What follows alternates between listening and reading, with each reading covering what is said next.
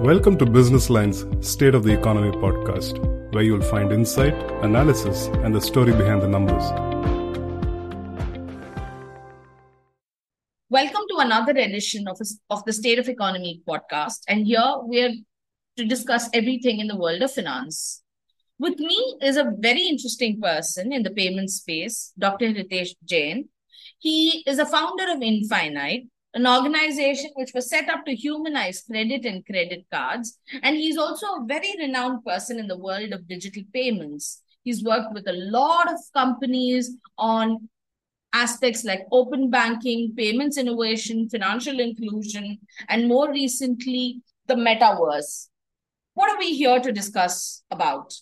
Growingly, UPI is seen as a thing that can possibly help in the whole de-dollarization. De-dollarization means not relying on one particular currency as a source of exchange globally. And currently, that is the US dollar. Now, Ritesh is here with us to explain how this is possible through the UPI and whether UPI has reached that scale yet to be able to take on the USD. Listening. Good morning, Ritesh. It's amazing that you joined us today to de-jargonize and discuss and go in depth on a topic which has been gaining a lot of currency, if I can say, in the recent times. Can India de-dollarize US dollar? Can UPI do the job for India? And how potent is UPI to take on a big mission like that? Before we get started with what all this is and where India stands, what exactly is de-dollarizing? Globally, we've been talking about de-dollarizing for a very long time, but USD is still the mode of exchange, and it continues to do so. Do you believe we are at a cusp where we have to look at an alternative for USD, and therefore the moment of de-dollarization is sooner than later now? Thank you for having me over here. It's a great question about the de-dollarization that is happening all over the world. And what is this all about? So let's be realistic. The de-dollarization, right? It's about removing the dominance of a single currency from the global markets. And that's what it's all about. If we go back in the history, that goes up to 1944 when the Bretton Woods Agreement came in place, by the variety of the delegation from 44 different countries, right? And they have put dollar as a single currency for the global transactions, right? And now we are talking about 90 years back. Things have moved at a pace, and specifically if we talk about last 2 decades, at a greater pace in global markets. Right. And the position of the different countries has moved up quite a bit. So now, what are the reasons? The primary reasons that we look into the dominance, the increasing concerns about the dominance of the US dollar in the global financial system, and especially for the developing countries, because developing countries start feeling that they are excessively dependent on the US dollar, and which is true. And on the other hand, it has been perceived and seen that US is using dollar like a weapon or blackmail poor or developing countries. And it completely depends on US when they would like to ban or kick any country out of the international payment system like SWIFT. Just to give you clarity, the SWIFT is basically the Society for Worldwide Interbank Financial Telecommunication, global messaging network used by financial institutions to communicate and exchange information related to the financial transactions. So it depends on the US when they would like to kick out somebody from the system, like what they have done with Russia. I'm not judging here whether it was right or wrong. What I'm saying, it depends on the US, right? Right. As well as there's another concern which is growing globally, it's about the rising interest rates or the inflation in the Western countries, which creates a lot of fluctuation in the local currencies. And that's what we have seen in the Western market quite recently and often. So these are the reasons like why we should think and consider the de-dollarization and removing the dependence from a single currency. Right. And this is something that, as you said, a lot of countries have dabbled about it, have spoken about it in the past. It's been the ambition. One of the reasons why BRICS was brought into force was also to attempt something like this. But again, we have a little bit of a risk as India. China is not a dependable friend either. It's very unpredictable. Russia is going through what it is today. So, how does the whole, BRICS layout really work for us? Can India, through the BRICS consortium, work on this de-dollarization process? Very interesting. Thank you. When we talk about the BRICS, it's a consortium of Brazil, Russia, India, China, and South Africa. And they are working together in tandem for the global trade and the economic empowerment of the region. If you think about the US dollar is definitely has a dominance across the market. The same concern for the BRICS as well, because being a powerful group, now BRICS is considering an alternative currency.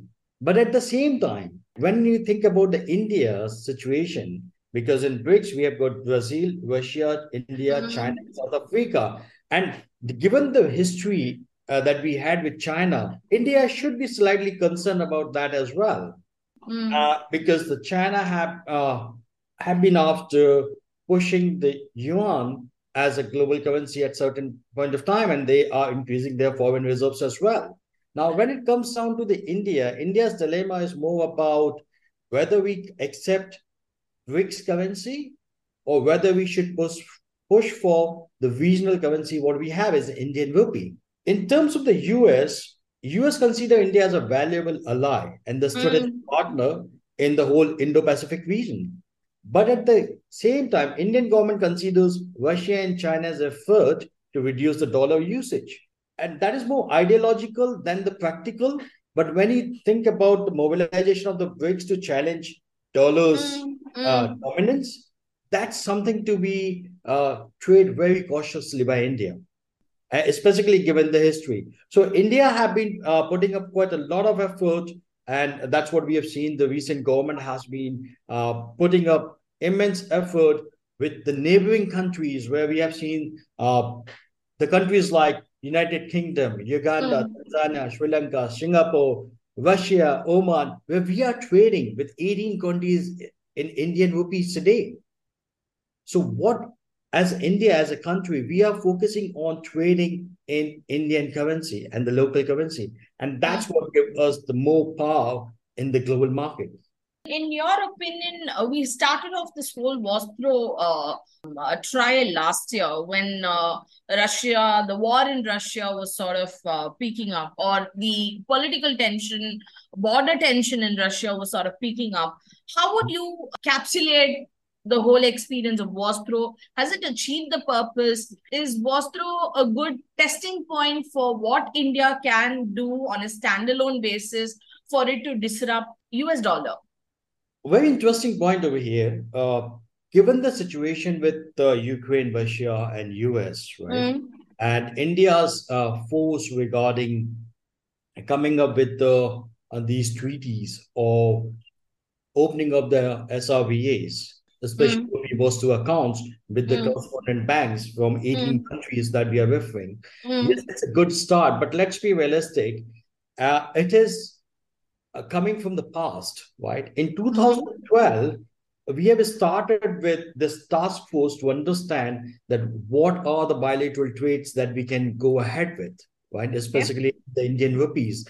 So now that have been put in the back, which has been picked up by the RBI and push it forward with the SRVAs. And we are seeing a great adoption, because if you think about any country would like to move forward with their dominance in the global market with their currency, what they need is the acceptance of their currency in the global market. Absolutely. And one thing is about the global adoption. Yes, the acceptance, that's what you need. As well as at the same time, you need a significant amount of the infrastructure and the integration.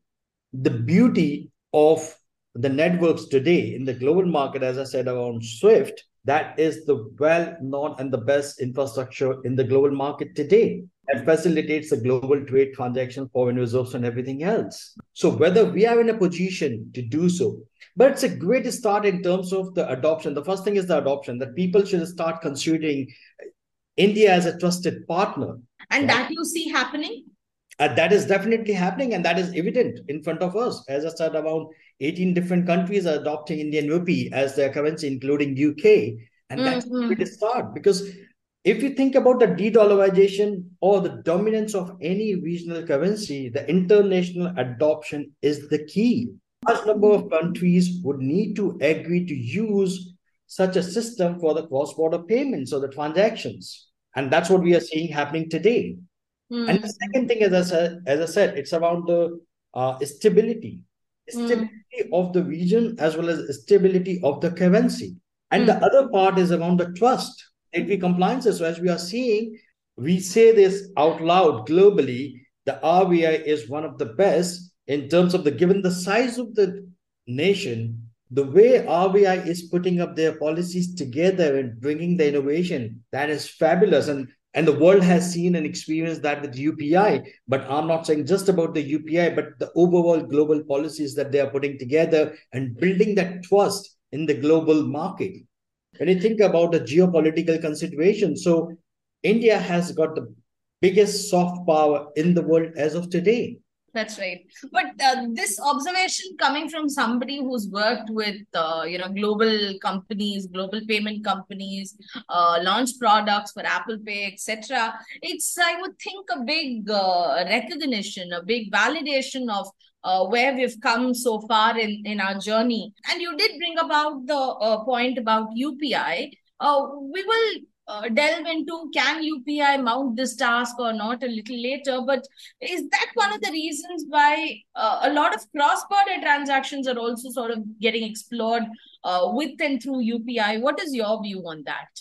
UPI as an infrastructure is one of the best payment infrastructure in the global market today. I have been fortunate enough to consult into the various payment infrastructure globally, like the P27 in Nordics, right, which haven't seen the day of the light yet, which is a real-time cross-border payment gateway. Or right. if I talk about the Fed now in the US, which is the real-time payment infrastructure, which is going to see the day of light sooner, I can say very proudly that UPI is one of the best payment infrastructure. Now, what we are seeing that India is building up these trust and the relationship with the neighboring countries and bringing them into the UPI infrastructure. And UPI is going beyond the borders that we have already seen with likes of Singapore and other countries today. Sure. That is definitely going to build up the trust and the confidence of these markets. And the international cooperation, that is what required for the large economy like India and their currency to get recognized in the global market. And I'm saying recognize, I'm not even talking about to seen as an alternative to the USD, but that is the future. If you think about today, what are the options that we have in the global market? I'm not talking about India. I'm talking about as an outsider or as an insider, right? Completely, let's sit outside India and think about what are the options that global market has against the US dollar? Not many. When you think about China, there's a significant concerns around the trust issues and the way the operating procedures, right? You think about Europe, it's quite fragmented. And it's not that Europe haven't tried that in the past. I've tried that with Euro in the past. And in fact, that was one of the reasons why Euro took birth as well, to fight USD in unison. Precisely. Europe is out of the question. China is out of the question. When you think about the UK, given the size, not in a position, to be honest. Sure. And then what is left in the global market as a sizable country? So in the global market, if we talk about the alternative payment systems on the currencies, whether people have tried that in the past, yes. And then later on in the recent past, we have heard quite a lot about the digital currencies as well, whether the digital currencies would be able to do so, but we are not seeing that adoption as of today. That's true. That's true. And it comes down to the China and Chinese yuan. And we have seen that, but again, as I said earlier, it's the trust issues, right? It has trust issues. And then even IMF has got their own weapon, which is like the spatial drawing rights, SDRs. SDRs, yes. And again, the SDRs, though it is a combination of the major currencies that they consider is the USD, Euro, Japanese yen, or the British pound. But it has got that adoption in the global market? Not really. Not really, so yes. What is the option that global market has today? Now, that's where we need to caution and be ready. So when we think about India, what to be ready for from our infrastructure perspective, from policies for the next 20 years. And we should be foreseeing. And that's what precisely I see that is happening in India or with RBI today. Great. But in the current form that UPI is, do you believe we're well equipped yet to take on something like this? And I'm asking you this question for a reason that increasingly we are seeing, transaction drops on the rise. We are seeing banks and payments players silently capping how much can be transacted through UPI, etc. So is the infrastructure there yet for us? We're taking on a very ambitious plan, but are we well equipped for it at all? I would say not really. If we compare UPI versus like SWIFT, or it's like slightly apple and oranges at this point of time. I'm not saying that is not possible, but what I'm saying that there are multiple things which is required to be in place before we can say that we can take on to the US dominance or US dominance, right? So as I said, it's the international adoption. That's what we need. So the international acceptance that is growing at this point of time. We need to focus on our currency stability and the liquidity because it gives the confidence in the market participants, as well as that is crucial for the international trade, investment, and the financial transactions. So the financial stability is the key. From the infrastructure perspective for the UPI, we need a robust financial infrastructure to support the digital payment at a global scale. So nationally, we have seen it's phenomenal, but at a global market, that's where we are testing the water at this point of time and building that trust and the confidence amongst the countries. And the regulatory framework, as I said, I really appreciate the RBI and RBI governors because it's all about like when you talk about the international financial regulations, your best in class anti-money laundering measures. Yes. Right? Best in class, the data protection laws. So when you think about the data protection laws, we are not there yet realistically in the country. So we need to focus on the data protection laws. We need to collaborate with the regulatory bodies globally. And that has started happening, and that is already happening as we're speaking. Absolutely. And apart from that, you can say the geopolitical factors. And that plays a significant role. As I said, India plays a significant role in the global geopolitics today, as we have got the biggest soft power in the world and the way we are perceived as Indians, right? And on the top of that, the economic strength and the stability. And when you think from the currency perspective, because the issuing country or the countries behind the payment systems need to demonstrate that economic growth and the stability so that whether we have got the control on our inflation, whether we are disciplined on our fiscal policies, whether we are sustainable growth economy. And that gives the confidence to the global market to consider you as a digital currency or consider you as a ongoing and dependable currency. Sure. Let's wrap it up on a couple of suggestions from you. You did mention about digital regulations, data protection norms, which is a little bit of a weak link, etc. So three suggestions that you would give to the regulator, that you would give to the policy makers to ensure that UPI, INR can get there to even start thinking of, on a very standalone basis, disrupting the US dollar? The first and foremost, it's around building up an infrastructure which is sustainable for the longer term and which what exactly do we mean here? Because this is a point of contention even when we look at UPI from a domestic transaction perspective. So if you can elaborate a little more on how you envisage infrastructure. We really look for UPI has grown up exponentially, as we all know, and from the inception. And what we have seen, the biggest challenge with the UPI today is the market concentration. So yes, it's a digital public infrastructure and the goods, which is great, which is free for the public. That's great. But if we look into the public-private partnership, it is highly concentrated by certain players in the economy. Yes. Right? That goes against our ambitions to consider as a currency for the global market. right? Right. So that is one of the major constraints that we have. So we got to trade very carefully over here. The second thing is about whether we are ready for the global to settle the global transactions as of today. We are doing that in the Indian rupees. And what is our acceptance in the global market? As I said, that is growing. So we need a lot more forces and the policies, especially from the monetary authority perspective, and the stabilization of the currency as well. That's what we would need. But Right. isn't it also a little bit of an oxymoron at this juncture that we're talking about stabilization of the currency, and currency is often pegged to USD? Therefore, it becomes a bit of a chicken and egg kind of a situation, doesn't it? So that's what we call it as a multipolar currency, right? Yes, And, yes. and that's what we would really need.